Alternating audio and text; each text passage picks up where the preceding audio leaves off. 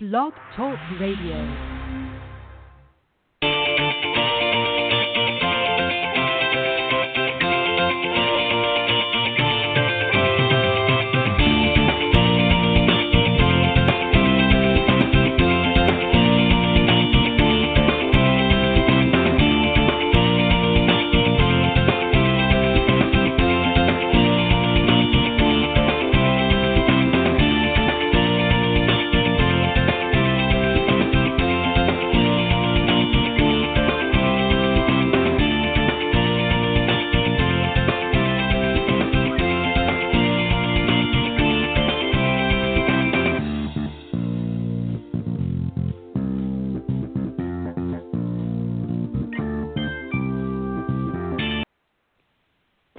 All right, good evening, everybody, and welcome to Golf Talk Live. I'm your host, Ted Odorico. Got a great show for you tonight. A slight change in the plan for this evening, and I'll explain it in just a moment. Going to be joined here in just a moment or two by my very special guest, Clint Wright, who, of course, has been on many times, particularly on the Coach's Corner panel. Not going to have a Coach's Corner panel tonight, and I'll explain that in just a moment. But I want to thank you guys for joining me live this Thursday on Golf Talk Live, June 8th, 2017. As I said, I got a great show for you. For those of you that are tuned in and you know how to get to the show, but for those of you that want to relay that information, go to blogtalkradio.com/Golf Talk Live is the link. And if you go there during the live broadcast, which is from 6 to 8 p.m. Central or 7 to 9 Eastern, for those of you on Eastern Standard Time, you can go to that link and you'll see that the live broadcast will be front and center. For those of you that can't join us live, not to worry. Just go to that link, www.blogtalkradio.com/Golf Talk Live, or just type Golf Talk Live up in the search key, and that will take you to the same page. And just scroll down anytime after the show has been aired, and you'll see the on-demand section, and you can pick up whatever show that you may have missed previously. So they're all there in the on-demand section. Also, you can catch us on iTunes or Stitcher.com. Go to either iTunes.com or Stitcher.com, and again, type in under the podcast section, type in Golf Talk Live, and that will take you to the appropriate pages there. And you can also listen for those of you that like to use those platforms. As I said, got a great show tonight. We would love to hear from you. My good friend Clint and I are going to be having a great conversation tonight. And if you want to join in the conversation, or if you've got questions for either one of us, please feel free to call in. The number is area code 646-716-4667. Or you can email me personally at ted.golftalklive@gmail.com. Would love to hear from you. So let me explain a little bit before I let me bring Clint on, and then I'll explain what I did. Yep. Clint, as I said, is my very special guest. He's a 30-year member of the PGA, also a partner at TGM Golf, and a big proponent of the R3 approach, as he's discussed many times on the show before. And one of the best, in my opinion, covering the short game today, and we're going to talk a lot about that tonight. And he's fast become one of my favorite guests and panelists here on the Coach's Corner panel, which we're not having tonight. He's actually my special guest tonight. But please welcome my very special guest, Clint Wright. Welcome, Clint. Glad to be here, Ted. Thanks. All right, let me explain now that I got you on. I was sort of half explaining that we had to go live. Basically what happened was this, for those of you tuning into the broadcast tonight, I actually did have a Coach's Corner panel scheduled for tonight. Unfortunately, when I looked at the schedule, and we were talking about glasses and eyesight and stuff off air, and I was looking at the wrong date, and I didn't have a panel scheduled for the particular date. I did have one tonight, and unfortunately, I looked at the wrong date, which happened to be the date I didn't have a panel, so I didn't send out any reminder. So none of the folks that were supposed to be scheduled for the first half of the show were notified. So I sent a very humbling email last evening and just notified everybody, by the way, no Coach's Corner panel for tonight's show. But not to worry. As I said, my good friend Clint's here, so we're gonna keep you busy here for the next hour and let you listen to some great instruction. So Clint, you've been on the show many times, and I always feel one of the reasons I really enjoy having you on here is not just because you've got a good personality, but you know what you're talking about, and you get right to the meat and potatoes of what needs to be done, and there's no sugarcoating it. And I like that. I like the direct approach that you quite often share. So Having said that, we're going to talk about a few things, but let's start first off why we play. So why don't you lead us off here, and then I'll chime in a little bit as well. Sure. I've sent you a thing the other day. I did this many years ago about why do we play golf, and it's really kind of a subtle thing, but one of the reasons we play is I truly believe it's a place that we can challenge ourselves to improve, to do better, challenge ourselves over the environment. Can we go out and play when it's raining? Can we really do it? It's a place we can challenge ourselves for the goals and success of whatever level we want to put on it. With one key ingredient, there's really no consequences to failure. Right? You start every round at 0, and you finish the 18th hole or the 9th hole, and guess what your score is tomorrow? It's still 0. It's an opportunity. You can go out and do that challenge. You can try to, one bad shot's not going to hurt the next one. It's kind of a testing ground for can you really improve yourself at this sport. And the nice thing about it is that there's no consequences for the failure. There's great pride and success, but there's nothing there that you can be disappointed, but there's no really true life-threatening type of consequences for you having a bad day. Right. And I agree.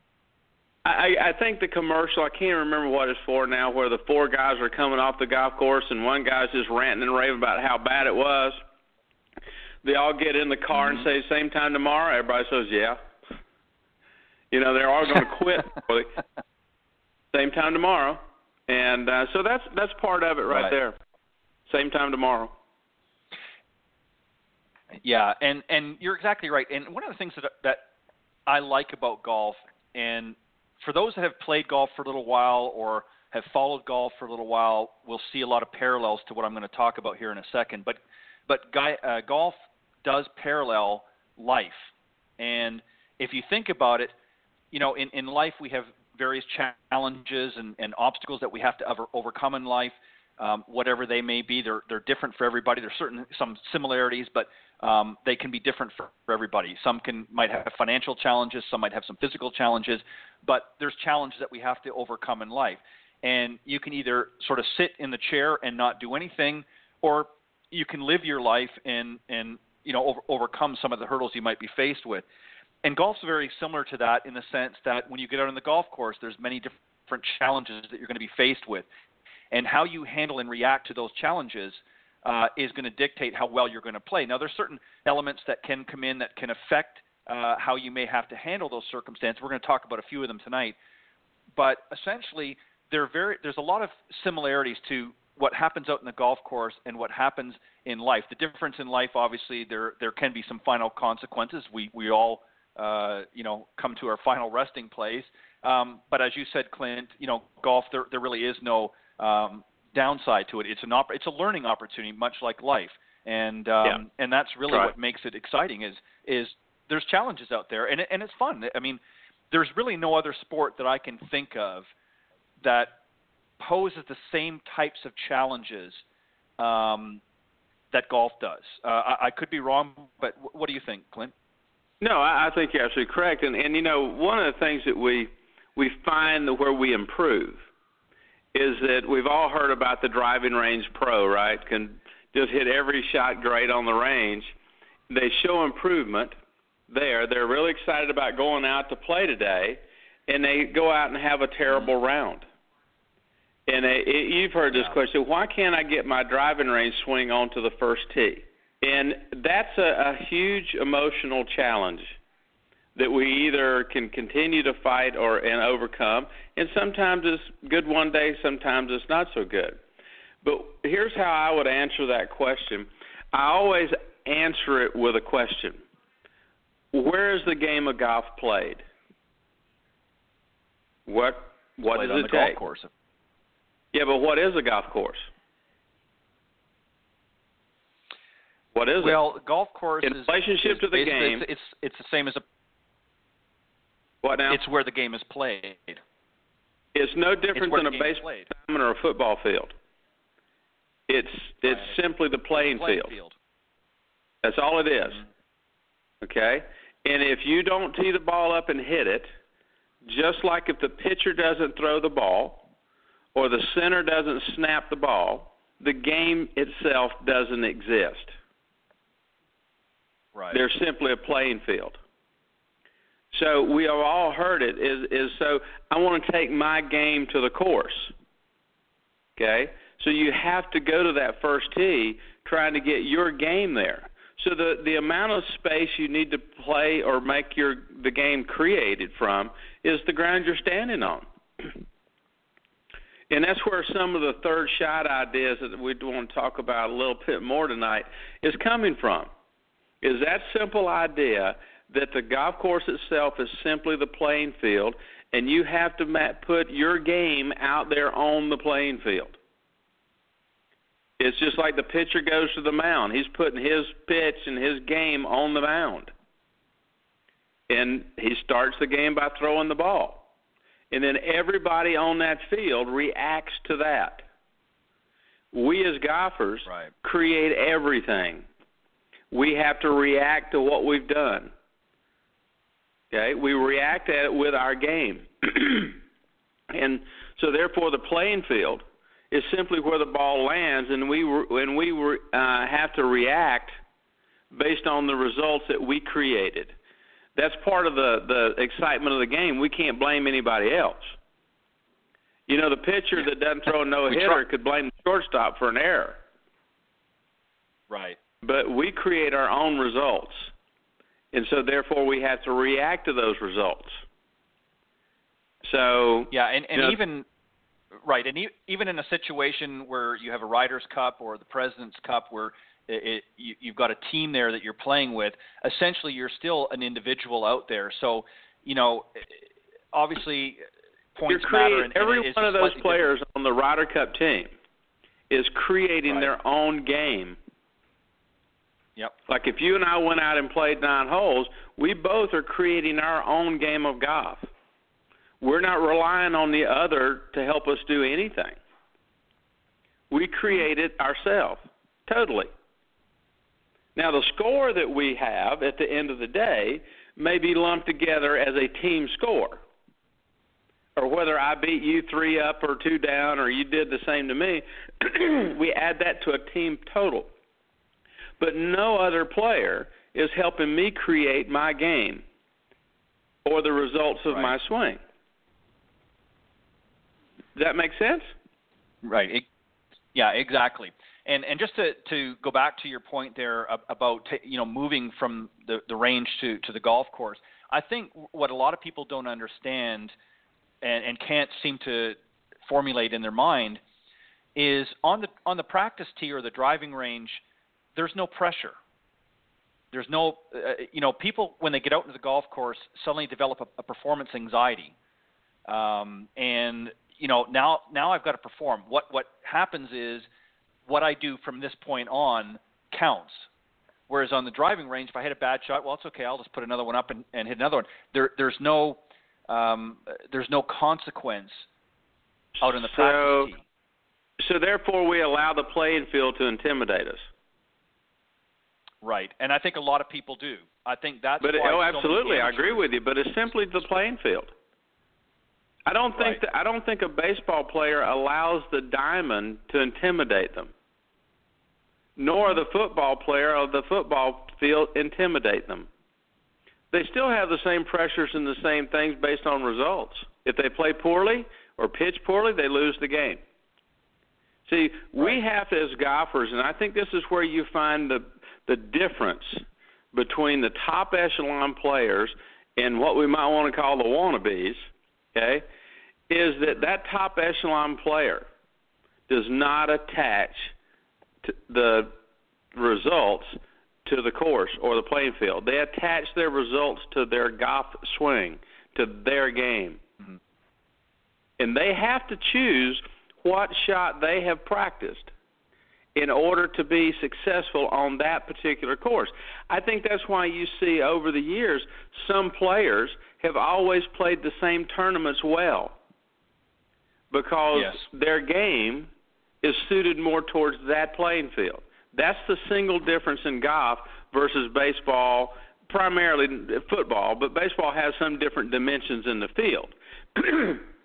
But golf is played on, if you get down to it, this is another thing that intimidates us, is golf is the game that we play today is played on the largest playing field with the smallest target of any game ever played.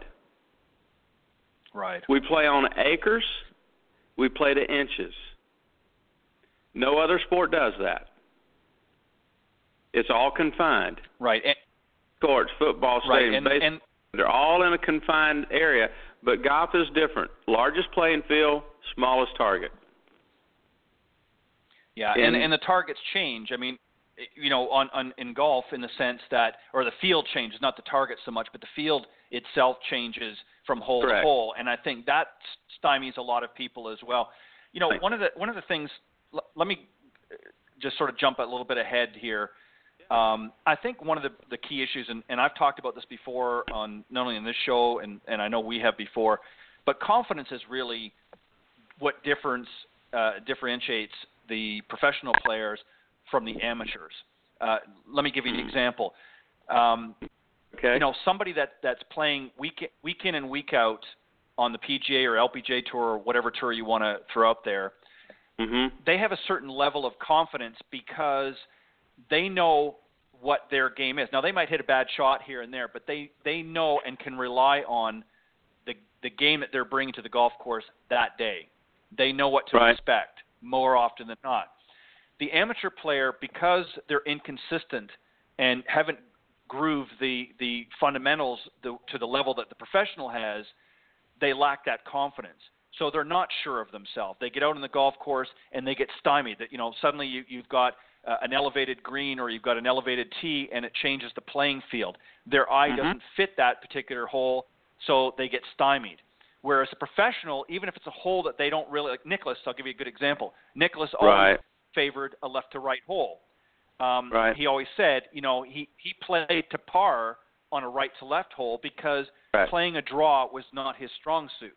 So going to what you talked about earlier, he played to his strengths and he basically did the best that he could on holes that he couldn't master, if you will, for lack of better words.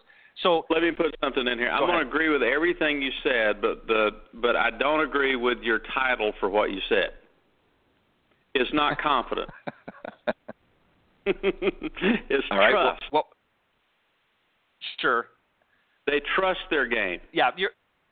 See, in my opinion, the word confidence fits in the golf by they are confident that they made the right decision on where to aim it, what club to use. But at that particular moment in time, they have to have trust and faith in their ability to play the shot well right then. Yep. Okay? That's where you see you're right. Confidence is not emotional. Trust and faith become emotional. And whenever a player gets under pressure, which is an emotional issue, they lack the trust, and therefore it breaks down. Okay? And they're confident. They've got yardages. They know the club. They've got, and you hear people talk about, hey, they got to be committed. Got to be committed to the shot. In my mind, they're confident that what they have decided to do, they can do. They have done it before. They've done it on the range. They've done it on other golf courses when nobody was looking. But now we're at the 18th hole of the U.S. Open. Now, are they going to trust themselves to play the proper shot right then? That's the difference between the top echelon and the amateur. The amateur doesn't have. Go ahead. They don't have the confidence in their decisions, and therefore they can't. You can't have trust until you have confidence that you've made the right choices. Okay. So it's a semantic thing, but in my mind, I want to trust myself to play the shot right this minute. I know I've played it last week, and I'm probably going to be able to hit it 2 weeks from now, but right now is the point that I need to trust myself right now. And you hear, if you pick up on it on the tour, you hear the caddies, they have their their little mantra saying that says, okay, hey, pick out your spot, be confident, let's hit it. They all have those little phrases they've worked out to remind the player, you got this. See, when they say you got this, that's trust. You can do this. You've done it before. That's a trust statement. And I think if we get people thinking more in those lines, I think they can maybe have a clearer understanding of what I'm actually trying to do. Because one of the most difficult things I've ever had to do as a teacher is to explain to somebody what confidence was or what trust is. Yeah. It's hard. Mm-hmm. Yeah, so, and the other thing, too, is... Go ahead. Yeah, the other thing that I want to just bring in there, on Tuesday's show with Cindy Miller and I, of course, LPGA professional Cindy Miller is my co-host on the Women of Golf show Tuesday mornings. Mm-hmm. And we were talking this past week at the beginning of the show about a tournament that she played in last week, and it was, of course, a former NFL player, Jim Kelly, has his own tournament, which he does for charity and that. And, of course, she played with, it's a group format. And, she talked about one of the people in her group was an accountant. And, of course, he's by the numbers guy. And, he wanted to know, well, where we were at, what we needed to shoot on this hole and that. And she raised a very interesting point. And this is something else, too, that I think differentiates the pros from the amateurs. More often than not, the better player does not sit and focus and dwell on the score. Now, they're conscious of what their score is, but they're not looking at the scoreboard all the time. They're not looking who's leading the tournament. There may be key times when they may go to that frame, but more often than not, they're focusing on shot by shot, and at the end of the day, if their score is good enough to win, great. If it's not, then they go and work on what they need to work on. The problem with most amateurs is, they get out there, maybe they've got a couple of birdies going, they think they've got a good round going, and they start adding up their score and saying, okay, boy, I can break 80 or I can break 90, whatever their target is, and they get so caught up in that number that all of a sudden they have a bad hole. Well, I'm not going to break 90 now, or I'm not going to break 100, whatever it is, and the wheels come off the bus, so to speak. That's an issue that a lot of players, particularly amateur players, fall into. What would you advise a player or a student that you're working with that gets caught in that trap? What would you say to them to sort of get them to focus on what they really need to look at? I think the word you used, focus. See, what you just described was a shift of focus, okay? Mm-hmm. And you see some players that get off to a really good start because their focus is on their game. They're playing the game, okay? At some point, if they're not careful, if they got a good round going, their focus is going to shift to the number, which is a distraction. Right. Okay? So you have to choose here to find out whether you don't want that to be a distraction. You want it to be helpful. Because you hear some players are scoreboard watchers. Some are not. Right. So neither one of those are a distraction. They're just simply needing information. One player has a desire for information. The other player sees that as a distraction. So the player that knows it's a distraction doesn't pay attention to it. They focus entirely on their golf game, their swing. What's the key things they've been working on? That their caddies are going to say, "Hey, you got this, man." Stay focused on playing the game. And there's all kind of cliches. One shot at a time. One bad shot don't mean anything for the next one. All kind of things you could say. But what I've always done, particularly with better players that are tournament level players, okay, is that you have to stay focused on what you're doing. Okay, focus on, what kind of, is this a hole that suits your eye? If it's not, play something downrange and try to get it on the green and two-putt and go on to the next chance. That's your Nicklaus story. Okay, that's what he did.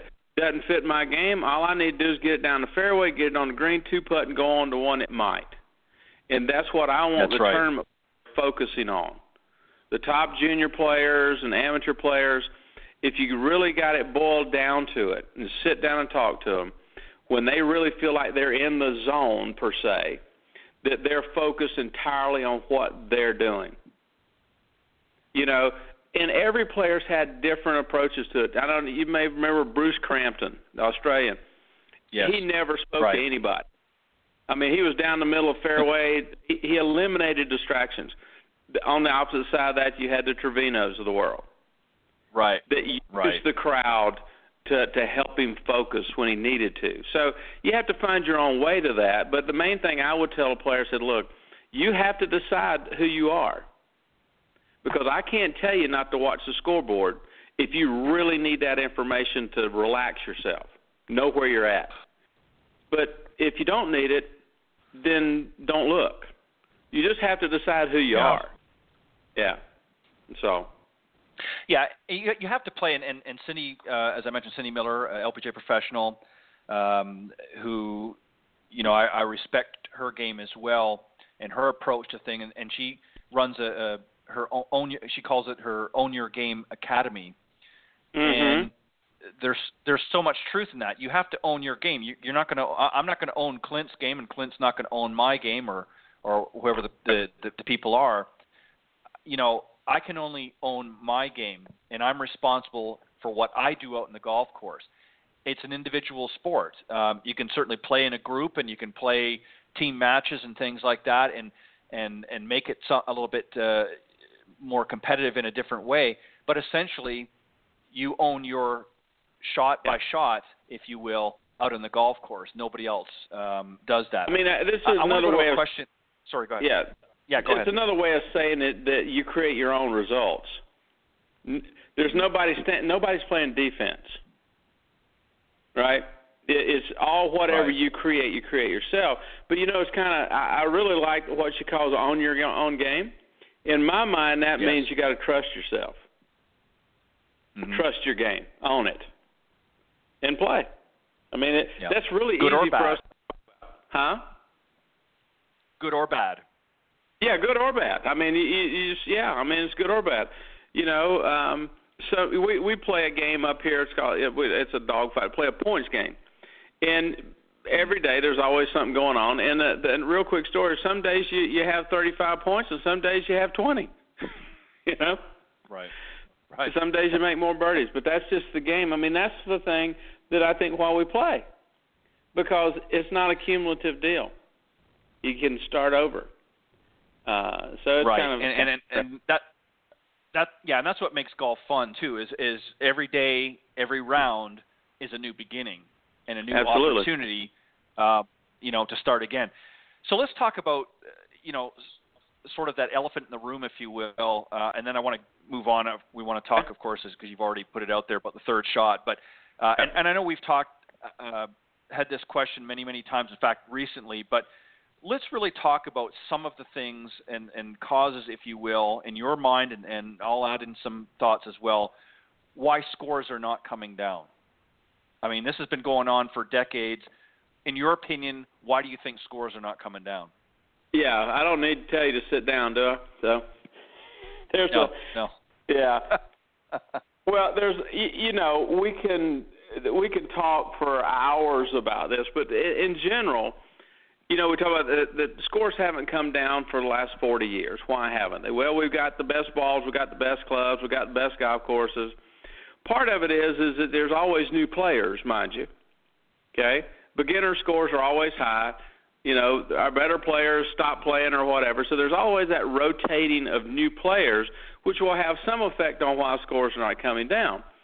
But I think, and I've made this point the other night on the Coach's Corner, and I hope I didn't make all my fellow PGA professionals mad at me, but I think we play a major role in why scores haven't come down, that we buy into the fact of what our student comes looking for, not what they need, but what they think they're looking for. Well, and we have preached it. You see it on television, on Golf Channel, wherever you want to see it, about hitting it longer, hitting it straighter, hitting it better. I think as a professional, I wish I could have went back years ago and been maybe as determined as I am now to point out the fact, okay, you're coming to me and you want me to help you be a better golfer, okay? Then you need to follow my directions, okay? And some of the things that we're going to do, you're not going to think it's going to make any sense. And you're paying good money, spending a lot of your time out here. And when you look at that student, when they give you that deer in the headlight looks, why we're going to go over and hit 40-yard shots all day, I'm paying you $100 an hour, and all I'm going to do is hit chip shots, that's not what I'm coming to you for. Right. My response to that is, well, yes, it is if you want to be a better player.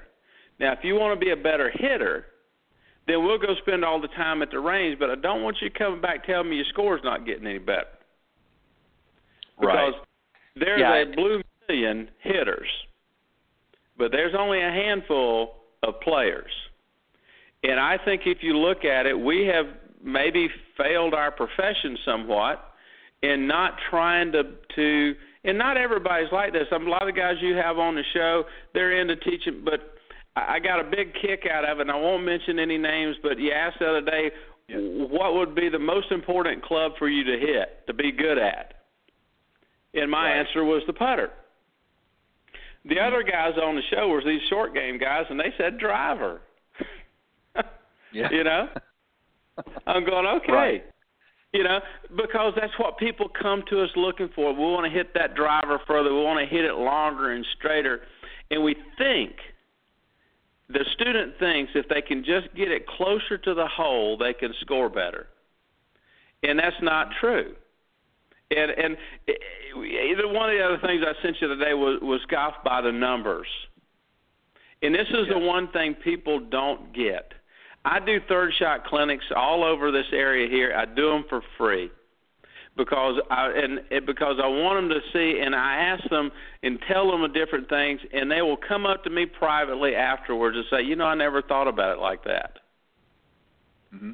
And that's the most important thing a person could tell me right now. I never thought about it like that. Because, you know, if you look at an 18-hole round of golf on a par 72 course, you know how many full swings you'll make in an 18-hole round? 32. Mm-hmm. 32 full swings. That's all. Okay? That's right. And, yeah, you're going to make a full swing on a par 3, you're going to make 2 full swings on a par 4, and 2 full swings on a par 5. 32 full swings. And the rest of them are abbreviations. The rest of them are third shots. And generally speaking, you don't hit third shots with a full swing, and neither do I. Right. But we spend a whole heck of a lot of time trying to get better at 32 shots around. And I think that's where we've failed people to teach them and to understand that if I'm shooting 86, if I shoot 86, I've hit it 32 times full swings, and I have hit 54 abbreviated swings. Abbreviated swing means a putter or a chip or a pitch. 54 of them. Mm-hmm. So where should I spend my time? Yeah. Well, and you're exactly right. And unfortunately, many people fall into the same trap. And you're exactly right. Even as teacher professionals, we've even fallen into this trap because I'm the poster child for it. I'm not doing anything that I haven't done myself. Yeah. Right. And let's just sort of preface this in a way, because I don't want to, you know, I'm like you. I don't want to ruffle any feathers either. But I agree with what you said a few moments ago. You know, as golf professionals, it is our obligation and duty, if you will, we're in a sense a consultant. If you want to look at it, if you want to be honest about it, we're a consultant. We're there to advise our students their best chance or opportunity to play better and get more enjoyment out of the game. But if we're focusing on something that we know is incorrect or not going to accomplish that goal, then we're really doing them and doing the industry an injustice. And that's really what has gone on, as you said, for about 40 years now, because that's why the scores haven't come down. And if you look at all of the top 1% of golfers, and I'm talking about on the tour level, they're not spending 75, 85% of their time hitting their driver out on the range. They're working on all of the areas within probably 100, if not less, yards from the green, including the putting. That's where they're spending the majority of their time in all of their practice sessions. And do you know why? Somebody on the other side, well, because they know that that's what creates lower scores. Oh, even more important than that, they go from course to course to course, right? They don't play in one course all the time. Sure. They know their full swing travels. Mm-hmm. They spend their time at a tournament site getting used to the speed and the conditions in the scoring area, putting to get the feel of the greens, chipping to get the feel of the greens. Their full swing travels every week. It don't change a lot. But that's the right. scoring areas of these yeah. golf courses change every week. Right. And really the only thing that changes on a full shot is obviously wind conditions can affect that. But other than that, once the ball's in the air, if it's a well struck shot, whatever the distance is that whatever club they're using, the distance it normally goes, it's going to go in the direction they're aiming. So you're right. There's nothing to affect the ball other than wind can affect it. But these guys are good enough to make adjustments that they can. Right. Exactly. Wind and uphill downhill is a single shot decision. It has nothing to do with their normal golf swing. They're having to decide what to do. So, but it's one of those things where people, I think, if you look at it, are spending way too much time. See, I guess you have to look at it this way. If I'm hitting 8 fairways around, how much time am I going to spend to hit 10 per round? How much time am I going to spend to hit maybe 1 or 2 more greens in regulation? Or do I want to spend a lot more of my time trying to get a feel for getting the ball up and in from all of those greens I missed? Right. You see, I think you get more results out of getting the ball up and down because you're going to, the average player out there is probably hitting maybe 2 greens around, maybe 3. So they're getting anywhere from 10 to 14 or so to 15 opportunities every round to either pitch or chip the ball onto the green to try to get it up and in one, in 2 shots. One of the phrases I use all the time in my clinics is I attribute it to Bobby Jones, and his comment was that golf was all about turning 3 shots into 2. Mm-hmm. So where can you spend your time to be able to say you can turn 3 shots into 2? And I think that's within 50 yards of the green. Yeah. That's where you get. And I think what happens too with a lot of amateurs, especially if you've gone to tournaments. I've been to, as I'm sure you have, a number of professional tournaments, and you watch these guys on the driving range, and it's like euphoria. I mean, these guys are just belting it a mile. It's straight. They're curving it left and right, and it's a beautiful thing. And they're doing it with very little effort. Right. So I think what happens is the average golfer sees that and figures, well, if I could hit the ball like that, then I could be shooting lower scores. Or if I could do this, right? And you can to a certain degree, but it's limited because you're right. How much time you want to spend? Look at. Right. You can be the best ball striker in the world, but if you can't chip and putt, you're not really going to save a whole lot of strokes, and that's really the point that you're trying to make. And right. And I think there has to be a balance. I think, I think we need to spend time. If somebody is not hitting the ball and making good solid contact on some sort of a regular basis, then you certainly do have to work on that. You have to, at the very least, at worst case scenario, you have to spend at least as much time, if not more, working on the areas that are going to improve your score. Because working on the practice tee, hitting your driver, or hitting long irons or hybrids or whatever your longer clubs that you have in your bag is going to help, but it's very minimal. And this is, as you pointed out earlier, this is what has caused a lot of the frustration for many golfers. And to be honest, if we're going to be really honest here tonight, this is what's caused a lot of people to drop out of the game, is because their level of frustration has gotten to a point, especially with some of the older. We talked about this the other night in Coach's Corner, based on the points that you brought up. Why a lot of the older generation that was playing golf for years has given up because they can't hit it any farther. And you raised a really interesting point. You're not looking to hit it for your own game farther. You're looking, and I want you to repeat what you said the other night as best you can. You remember? Oh, as far as hitting it further? No. Ted? You said that you're not trying to. Your goal is not to try and hit it further with the equipment that you're using. You used another phrase. Do you remember what you said? No, I don't. It was. Just shows you we're getting old. You basically said was to maintain. Oh, absolutely. Yeah, I understand. Just to be able to hit the ball the same distance I used to. Yeah, I'm with you now, without a doubt. And here's the one thing I think that we need to make clear here is a good many of the things that I talk about have a level of assumption that the players getting the ball in the air. That you have to reach a certain level of ball striking. And one of the reasons we play the game is to feel that good solid shot off the 8-iron or a driver. You know, that's a great feeling. And we don't want to portray this as being something we want to ignore hitting it better. We have to hit it to a certain level. You got to be able to get it down range, and every PGA golf instructor is going to be able to help you improve that. Here's the question that I always ask people that I teach with and have conversations with. At what point do you as a teacher take responsibility to tell your student that ball striking is acceptable? It's okay. Mm-hmm.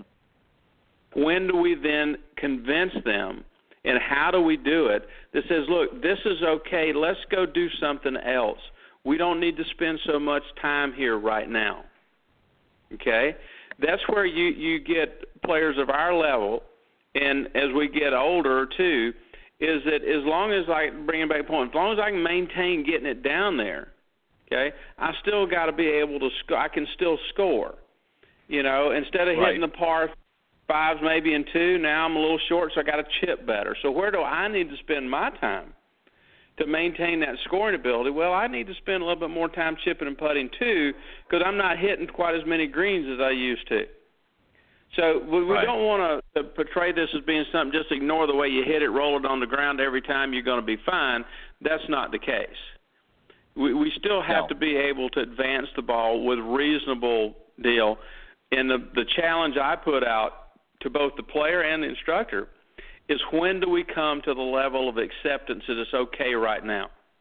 May not be okay next week. We can still work to improve it. But where does it now? Let's take our money resources, our time resources, and our effort, and where are we going to put that now in order to really be able to improve our scoring ability?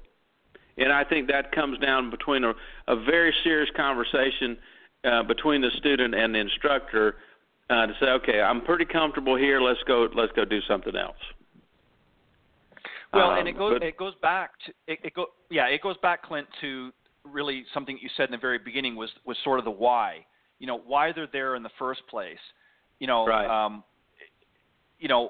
if they're just out there to, you know, impress their friends on the golf course by hitting, you know, some great shots, then that's fine. But if they're looking to, you know, get some satisfaction from shooting lower scores and improving themselves, then they've got to be realistic. And I think that's a question that we need to ask our students first and foremost is why. And then, you know, what? Mm-hmm. What do you want? What do you expect? What are you trying to get out of it? Exactly. And if they're not interested, like they say, you know, I don't care whether I break 100. I just want to hit a beautiful looking drive, and I just want to be able to hit it further than my buddies. If that's all they want, then that's fine. But if they're I think that player fools himself. You know what the first thing I would do with a student like that is I would take the putter out of their bag. Say, you don't need this one. Okay, you're right. I don't care. Yeah, we saw the long drives last week. Whatever, you know, that's fun to watch, and they blasted out there, you know. But I think that no matter if you think, well, all I want to just hit big long drives, at the end of the day, I guarantee you, every one of them keeps score. Sure. They write it down. Now, sometimes it may not be accurate, but they write something down, and they're using that as a benchmark because everybody's out. Not everybody, I should say, but always. You got a little bragging rights on what you shoot, Everybody, who's going to buy the drinks at the end of the day or something. So they're keeping score. Mm-hmm. And I think it matters even when the player says, well, it really doesn't matter. But I think it does.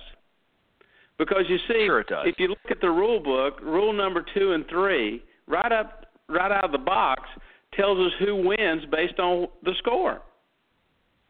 Yeah. Exactly. And Rule 1 tells us that we hit a ball in succession of strokes in accordance with the rules until it's holed. So the objective of the game is to put the ball in the hole. Rule 2 and 3 tells us how to add it up and see who the winner is. So in the first 3 rules, we got the whole thing. So I truly, and usually when I do that, it's probably with somebody that I'm familiar with. I don't do that with everybody. We'll walk over, take the putter out, and say, well, you won't need this one. And they realize what I just said. Yes, I will. I'm going to putt. Well, then you're worried about your score then because you're trying to finish. And at the end of that hole, you're going to write something down. I mean, that's just the nature of what we do. So it may be something that's not real high on their list, but they're all going to keep score. So getting a better score is integral part of our game because the writers of the rules put them in the first 3 rules in the book, so they're bound to be pretty important to the way they were seeing. The other thing too is, the other thing, Clint, is this, on the panel discussions that we have at the beginning of each of the shows Thursday night, except for tonight, unfortunately, but that's okay. One of the things that I try to do with the panel discussions is to move the conversation in a direction that is going to give the listeners more substance. Earlier on, of course, everybody, how do you fix this and how do you do that? But that gets old real quick. And, you don't want to tell the listeners, each and every week how to fix their slice or how to how to hit this shot or how to do that shot. So there has to be a more substantive conversation on the program, and that's why I try to do that. That's, so if you're tuning in, by the way, if you're listening to the show and you're hoping to get some tips on how to fix this or how to fix that, we can certainly do that.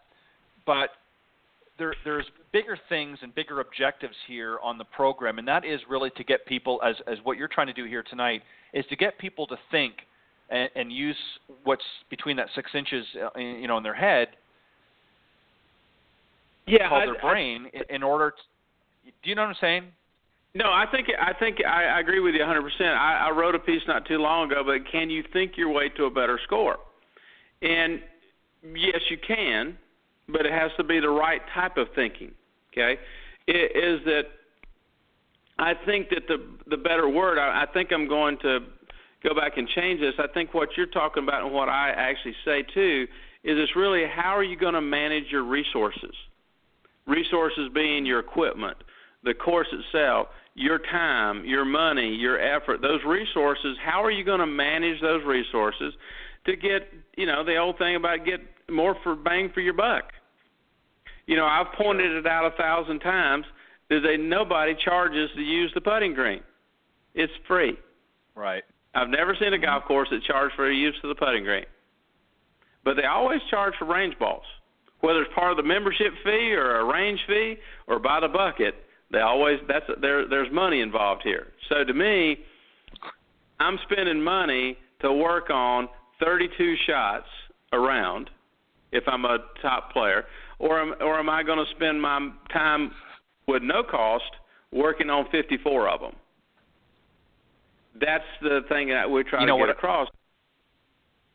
Go ahead. Right, and the other thing, what I was going to add to that is, what I try to do with a lot of, students that I work with, I mean, I do more corporate stuff, but what I try to get them to do is I actually don't start them out on the range. I mean, I'll let them go to the range, but I'll do that towards the end of a session because what ultimately ends up happening is by the time they beat a half a bucket of balls or so, they're tired.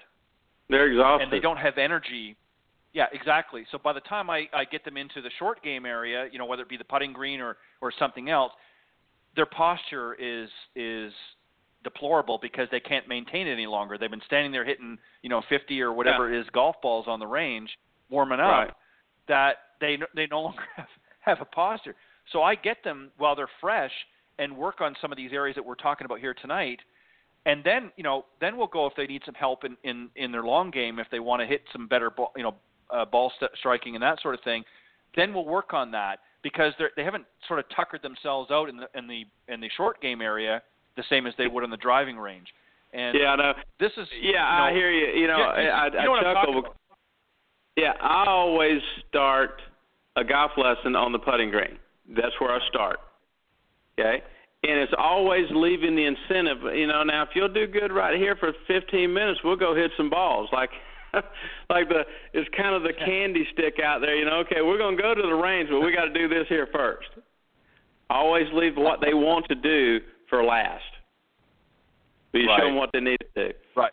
So it's kind of fun. But you talk about substance and stuff. There's a couple other things we want to talk about. I think there's some pretty interesting things there that we can throw out that'll help people really lower their score. Okay. Mhm. Let me ask you this. I've got to ask you this because this kind of intrigued me. You sent me one of the points that you sent me that you wanted to talk about tonight was Goldilocks was a great decision maker. Right. I got to ask. A great decision maker. And see, that's what we need to start teaching people how to do. Beyond their practice thing, how do we make good decisions? And let me explain a few things to you about decision making. Okay? One, you have to define the problem. You gather data about your problem. You generate a solution, and then you take action. We do that on every golf shot we hit. Good players do. They define their problem. How far am I from the green? Is the wind blowing? They gather data. Hey, again, is the wind blowing? What direction is it coming in? Is the green's hard? They've got data. They generate a solution. Okay, Mr. Caddy, give me an 8-iron. That's the shot I'm going to play. And then they hit the ball. They take action. So I use the story of Goldilocks, particularly in my putting portion, is that Goldilocks was a great decision maker. She had a problem. She was hungry. Okay? She went into the house and she gathered some data about 3 bowls of porridge. Right. Okay? She then made a decision. She come to a solution that she was going to eat one of them. She took action and she ate it. But here's the thing about Goldilocks. Is that her data was historical. I guarantee you she'd eaten porridge before, so she knew what she liked. She trusted that she knew what she liked, just like a golfer needs to trust that 8-iron is the right one. And what did Goldilocks do before she made a choice? She tried all 3 bowls. She gathered data about everything that was possible for her, and she made a choice on what was the best of what she had available. Now, there may be times in golf that you end up not really liking what you're about to try to do, but it's just the best you got available to you at the time, like punching it out sideways to be able to hit your 3rd shot on the green. May not know what you wanted to do, but that was the best thing you could do right then. And if she took action, she ate the bowl of porridge. Okay? Now, so what I do is I work that into our putting. I find that most people, you do this too, and I think most good players do, but how far you hit an 8-iron. I hit an 8-iron about 140, 145. And when I get on the golf course and I get a shot around 140, 145 on flat ground, I know I'm going to hit my 8-iron. I just make my normal swing and I hit it. Okay? But in putting, and this is part of the other thing I said, how to benchmark your putter, is that we really don't know because they're all different, uphill, downhill, whatever. So what I get my students to do is use the Goldilocks method of making a choice. is that if you look at the 3 bowls of porridge on the table, she had one that was too hot, one that was too cold, and one that she said was just right. So what I try to get my students to do is to make a rehearsal stroke that they know would be too hard. Right. They make their second rehearsal stroke, one that they know that wouldn't get it there. And what are we going to do now? We have a high and a low. We have a hot and a cold. And I want to find the one in the middle, because that's the best I can come up with at the time. Because, see, in Goldilocks' story, that third bowl of porridge wasn't just right. You know what it was? It was simply the best of the 3, because there was no other options. Okay?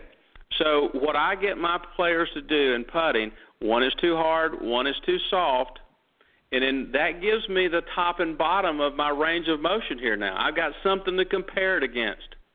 Because, see, if Goldilocks would have only tried one bowl, she'd have never been able to figure out if it was the best one or not, because she had no reference to the other options.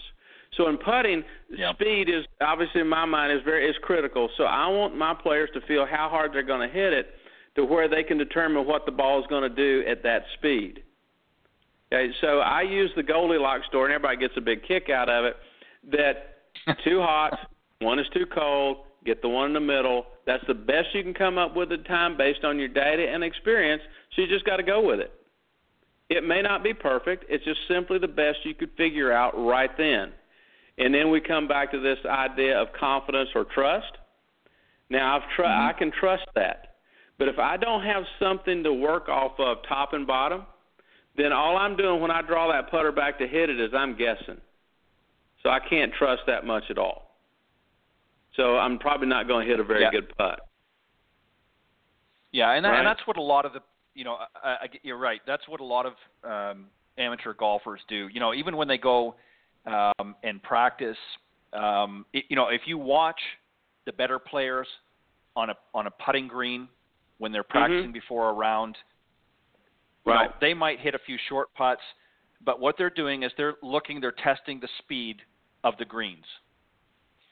And if you look at most amateur putters, they'll go in there and they'll hit, they'll get about 3 feet from the hole and, they'll sink 2 or 3 in, and they might move back a little bit, but they're more target oriented. They're looking at the target and they're not really testing the speed of the green. So then when they get out there, and maybe they've got, instead of a 5 or even a 6-foot putt, now they've got a 10 or a 12-foot putt, they haven't a clue on how much speed is going to be needed in order to execute that stroke properly.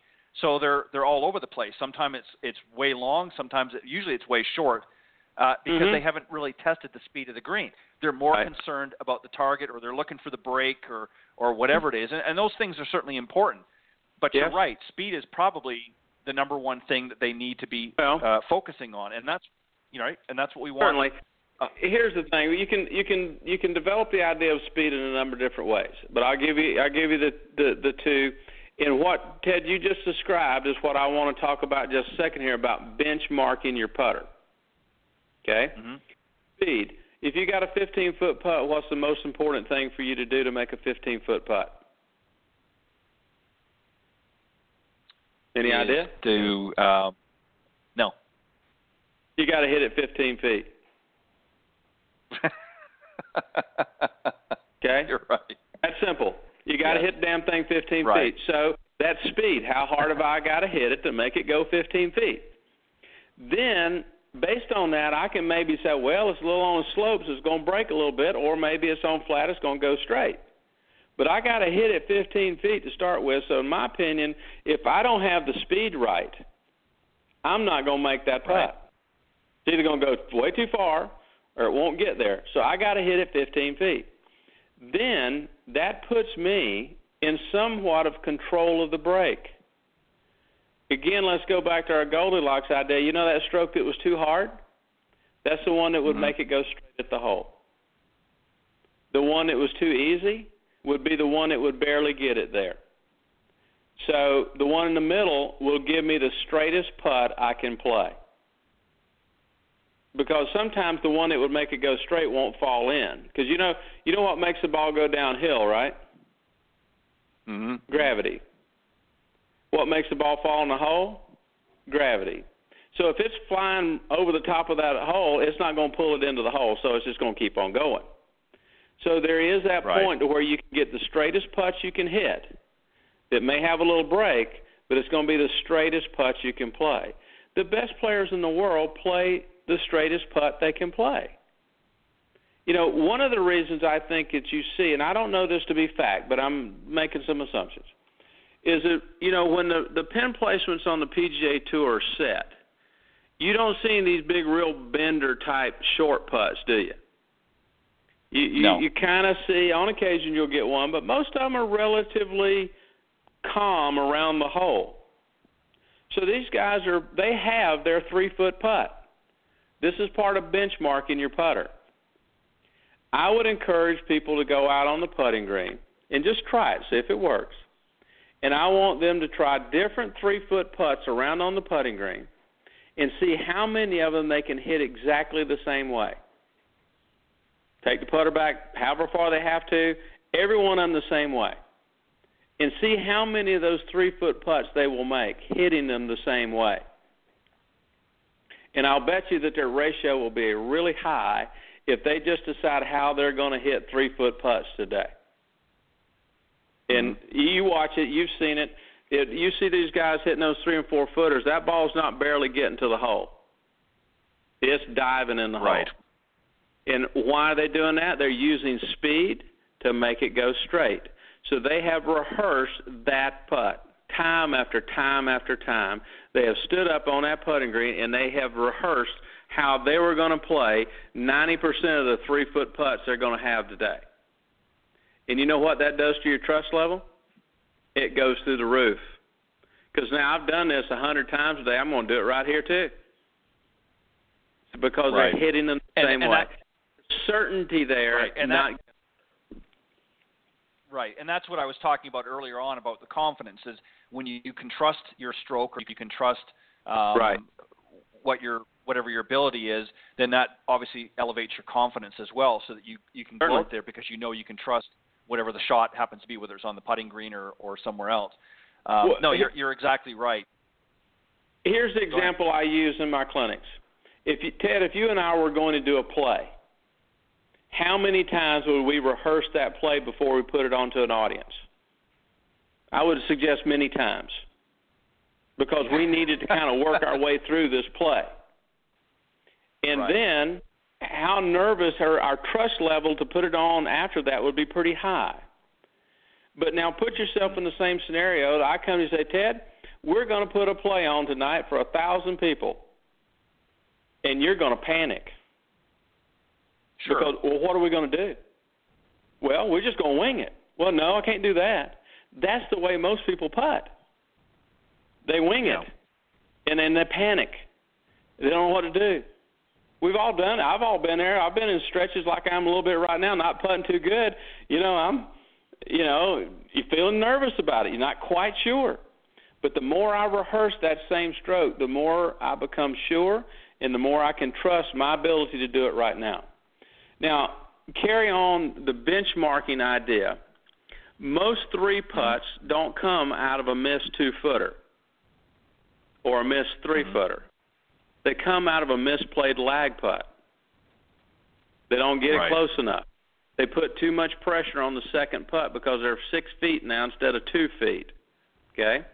Again, here speed is critical because I'm pretty sure if you laid down a putter or 4 feet long stick behind the hole, most every person that you can get to putt that ball is going to hit that stick down. Everybody's going to be able to roll it down a bowling alley, right? So the question is how far down that bowling alley am I going to roll it to lag it up there close enough I can make my next putt? Well, what I encourage my students to do is to find the flattest spot on the green, wherever they're playing, practice green obviously, and their benchmark lag putt is a right toe or left toe, whatever their back foot is, whether right-handed or left-handed. If I take the putter back to my back foot and let it go through, how far the ball going to roll? How far does it go? Step it off. Because, see, we all have $200-300 rangefinders in our bag, But I guarantee you that most of your students and mine too never step off a lag putt. They don't have a clue how far away they are. No. Nor do they really know how hard they need to hit it. So, but if I have some information and data that today I went out on the putting green, and when I took my benchmark stroke back, which is to my right foot, and made my stroke through, it rolled 25 feet today.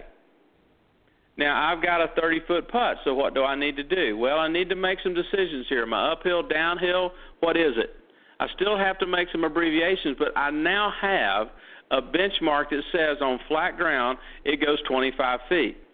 That's no different than knowing how far my pitching wedge goes, how far my 7-iron goes, or how far my 9-iron goes. Those are benchmark distances that we all use to make decisions off of the circumstances that I'm facing. Into the wind, downwind, uphill, downhill. Am I in the rough, tight lie? Those are situations I have to deal with, but I'm going to use my historical benchmark data to determine what the best choices I can do. We do that everywhere but on the putting green.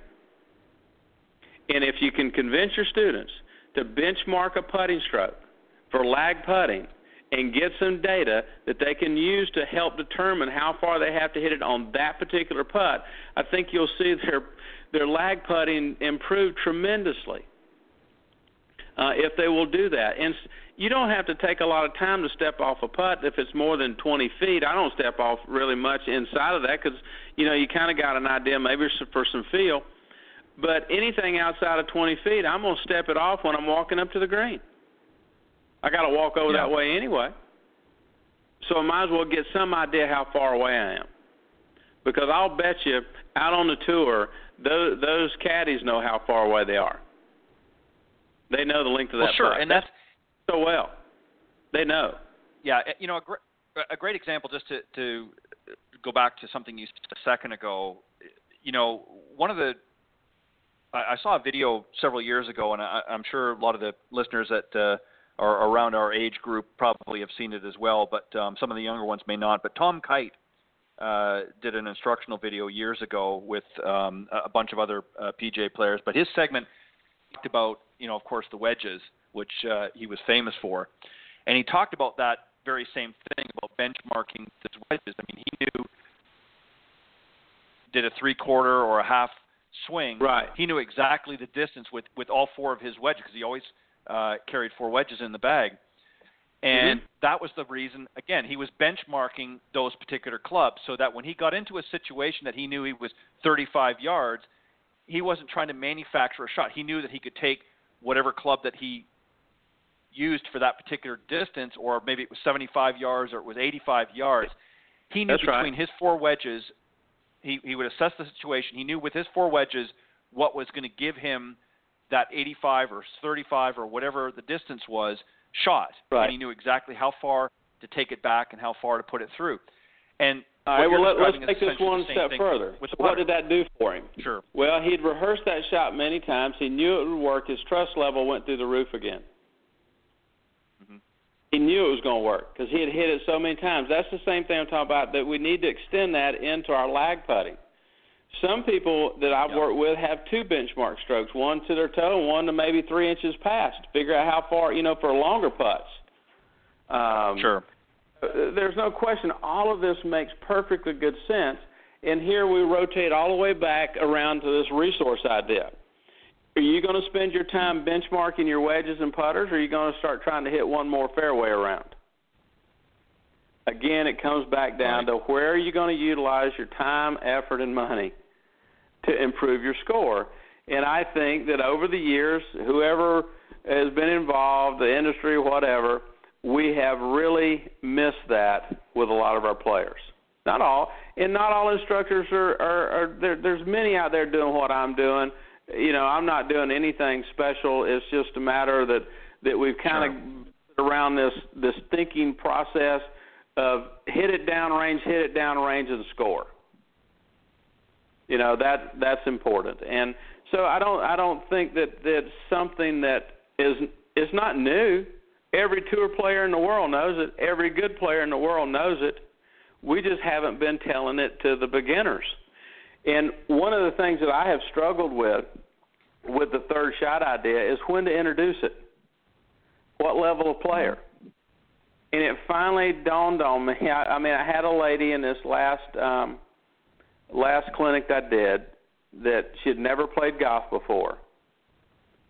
And we got done, and she cleared it all up for me. She said, this is the best way to learn how to play.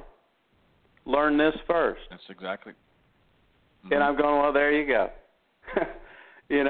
So it's for the beginners, it's even more important to explain them. Look, it's important to hit good shots, but if you really want to score, here's what you need to accomplish first. And then you'll learn how to hit it. So it's really been a lot of fun dealing with some of it. And the biggest fun, and I hope that the people are listening tonight go, well, you never thought about it that way. That's the whole purpose of what I'm preaching and what a lot of people are out there today is getting their students and players to think about it differently. I never thought about it that way. I think that makes sense, And hopefully we can move it forward, and we'll see some incremental changes in our, at least in our student scores. We can't help people that I know you've heard the story about the young man walking down the beach throwing the sand dollars back in the water, and the old gentleman there said, "Well, son, you're not going to be able to do any good with any of that stuff." And he threw one back in. He said, "Well, I made a difference with that one."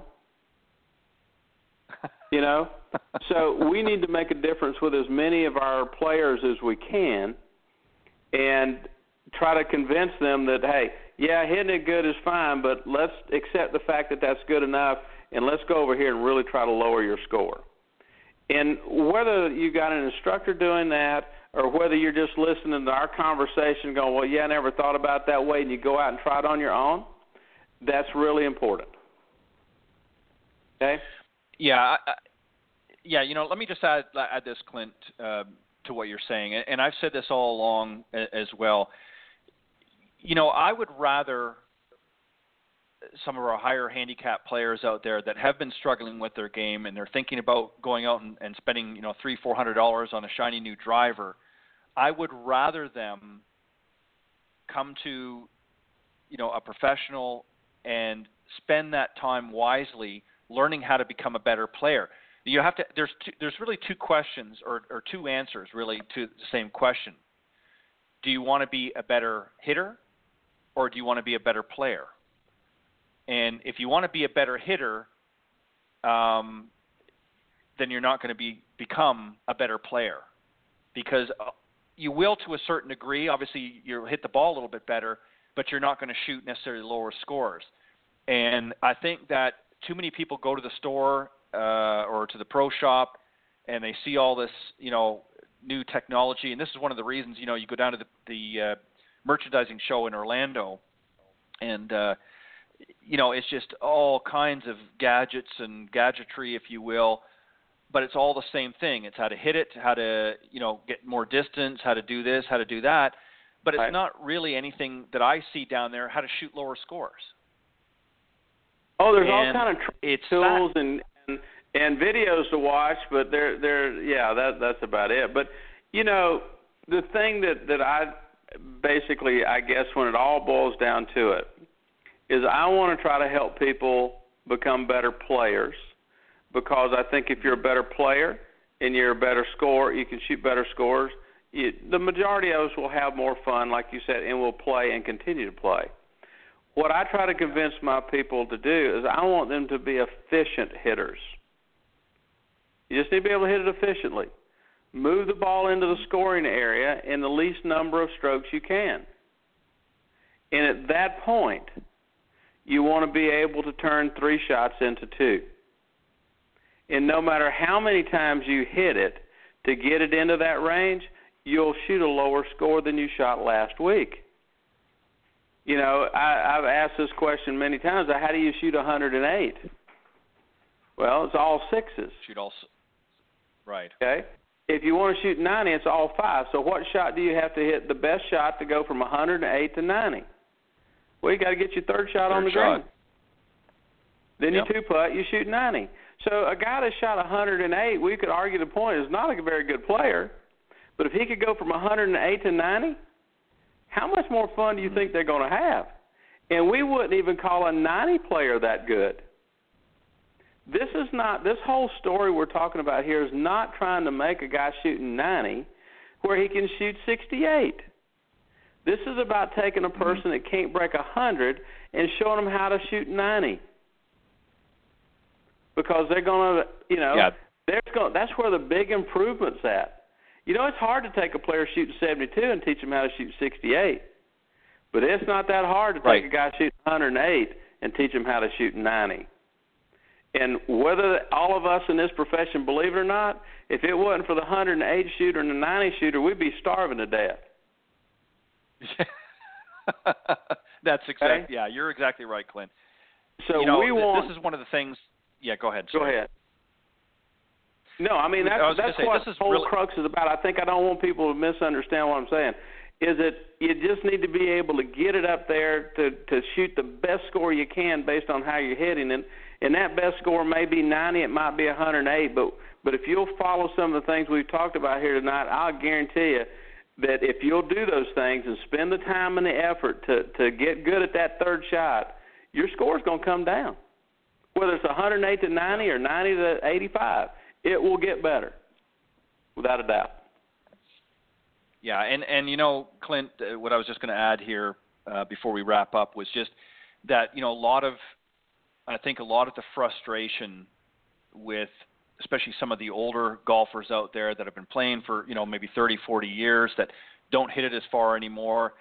And because they focus so much on trying to be better hitters pretty much all their life, they don't realize that if they would focus more on what we've talked about here tonight, they would be able to shoot lower scores again. For instance, you get a player that maybe at one time early in their career or in their golf game was shooting 108. Then they got down to 90 and maybe got down to 80, and some might even got lower than that. But then as they got a little bit older, they couldn't hit it as far and they didn't practice as much, and they start coming back up the scale again. And next thing you know, they're lucky if they can break 100. And I know people that, used to were scratch players that can't break 100 today. Oh, and it's I can tell you're absolutely right. My father was a scratch player as long as I could remember. He got to where he couldn't play, and it took me years to convince him to move up to the senior tees, beginning to move up where he could still play the way he used to play. If you're losing yardage, folks, it's not a bad thing to move up to the next set of tees where you can still hit a driver and an 8-iron on the green. That 8-iron may be going 100 yards now instead of 150, but you're still playing the same game you used to play. Right? You're not hitting driver 3-wood, 5-wood just to get it to the green in 3 shots. You're still playing the game you remembered how you played. You hit that second shot on the green on the par 4s. Yeah, like I said, it may be from 100 yards now instead of 150, but guess what? You're playing the same game. And that's so important. And that's what makes it fun. That's what makes it fun is, and that's what people want. People want to go out. Right. People want to go out and they want to be able to have a good time and enjoy themselves. And if they're focusing on too much on how well they're hitting the ball and not how well they're scoring, then it doesn't, anybody, I don't care what level of player, at some point you're not going to hit it as well as you once did. It's just by nature. As we get older, our body is just not equipped to do that. You get a few more aches and pains and your muscle mass decreases and what have you. But you can still hit a decent ball. But you always have the ability to continue to score well if you focus on those areas of the game that you were talking about earlier. And as you said, move up to the next set of tees. And if that set of tees is still creating a problem for you, then move up another one. Move on up. Most golf courses have at least, move on up. And even Nicklaus, I remember just even a few short years ago, he made this statement. He said, playing it forward is the way to go. And he's trying to encourage, obviously his generation because he's in the same boat. And, put the egos, leave the egos at the door of the clubhouse That's get hard. out there, and if you want to play your – yeah, it is. It is. And listen, men are worse than the women because I've worked with a lot of corporate women, and they're happy to go to the putting green. They're happy to go and pitch and do a little chipping. They don't want to go out on the driving range where everybody can watch them, hit a poor shot, unless they play. They would rather be. So that's why a lot of times when you see different clinics, Nat, you'll more often see more women around the putting green or in the short game area than you will. And where the guys are all out on the driving range trying to, capture Old Glory, if you will. And folks, let me just say this in closing, and then Clint, we've got to wrap it up here. Let me just say this. The point of this discussion, as Clint has alluded to a number of times, is not to discredit the industry or not to say that the industry is doing everything wrong.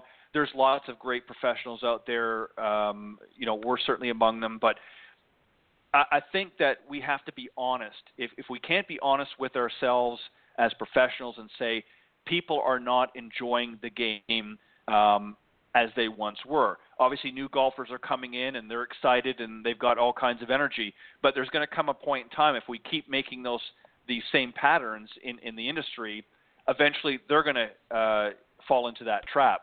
So we have to change our way of thinking and say, what is going to give people the most amount of enjoyment out on the golf course? And that is to be able to shoot lower scores. And the only way you're going to do that is to work on the short game area. And a lot of people, Clint, and I'm sure you've heard this many times, well, it's not as fun or it's not as exciting as belting that ball, 250 or whatever yards out on and that's true.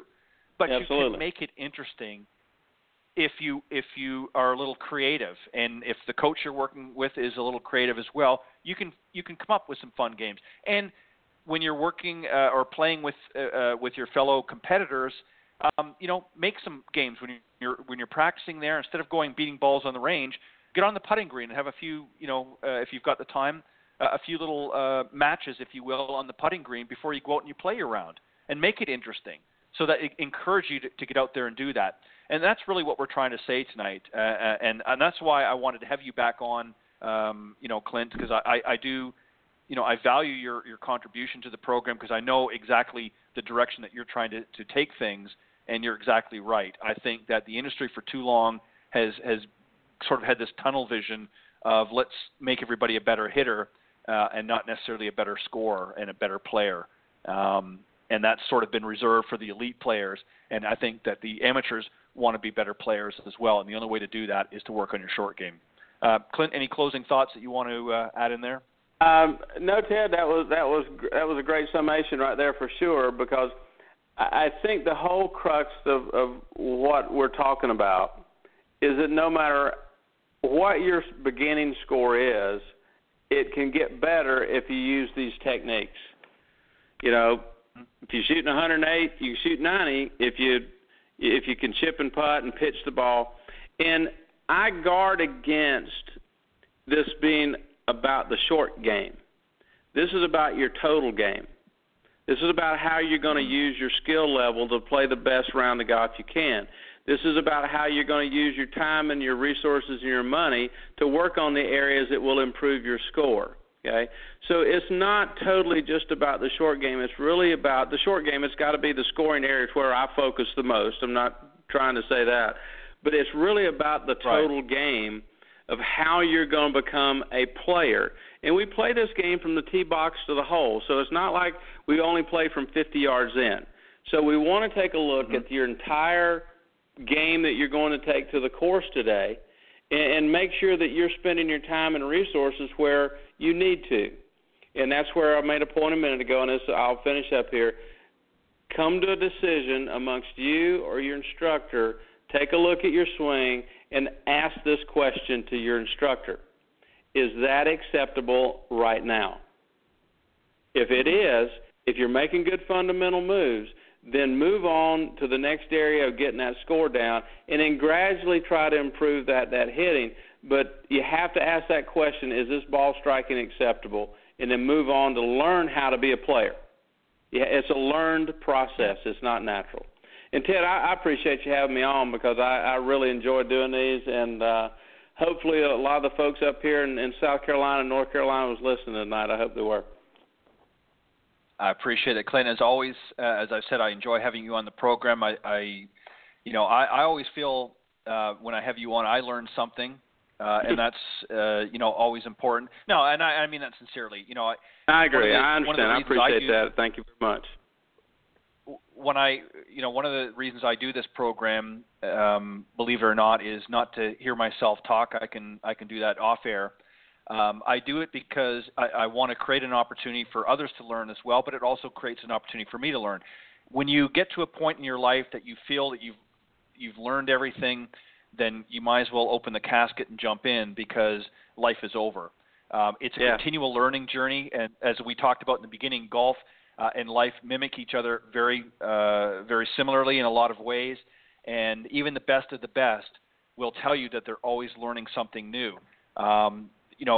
Golf is certainly evolving, and there's a lot of great things out there. And let me just go back a second very quickly, and then we'll go. But I don't want people to misunderstand what I said earlier in saying that a lot of the technology out there, or a lot of the things that we're seeing being developed in the golf industry are bad. I'm not saying that at all. I'm just saying it has its proper place, it has a proper function, but it's not there to make you a better player. It's a tool that can be used to help in certain areas of your game perhaps, but it's not there. Only you can make yourself a better player. We're just simply providing you with the necessary tools, just like you would if you were working in construction or something. You take your tool belt with you and you perform your task. That's essentially what we're doing as instructor. We're providing you with the tools to be able to perform the task efficiently on the golf course, but how you apply those fundamentals and how you apply that is really up to you. We can't force you to do it. We're not there on the golf course with you per se, implementing the shots. That's up to you, and as you pointed out earlier, Clint. So that's really what we're trying to say. So again, for any fellow pros that are tuning in and maybe heard some of the conversation and think that we were having a bashing session earlier, that's not the case. There is a place and a time for all of that equipment and all of that, the different theories and methodology out there. There's no doubt about that.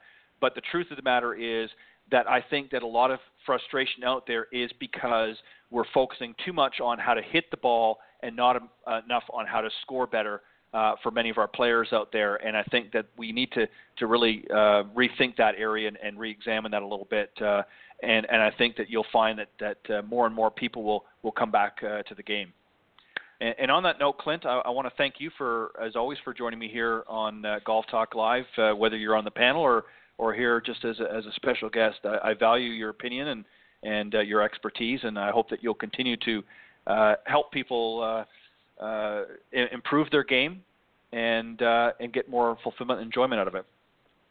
Well, I look forward to it, Ted. I hope I can. I hope that everything works out good, and I look forward to being on the show in the future. And if anybody wants to have a further conversation, they can give me a email at clintgolf001@yahoo.com, and I'd love to expand on some of their issues. Thanks again, Ted. Thanks. Perfect. No problem, and I'll see you, I guess, in a couple of weeks. You'll be back on, I think, at the end of the month for Coach's Corner, so he'll be back instilling another pearl of wisdom. But, Clint, thank you. Have a great weekend, my friend, and thank you. I'll try to come up with something in a couple of weeks. All right, that sounds good. All right, see you, buddy. Thanks. All right, bye-bye. All right, that was my very special guest, Clint Wright, a great professional, been doing this for many, many years, and as I said earlier, I certainly value his input and his knowledge of the game, and he's exactly right.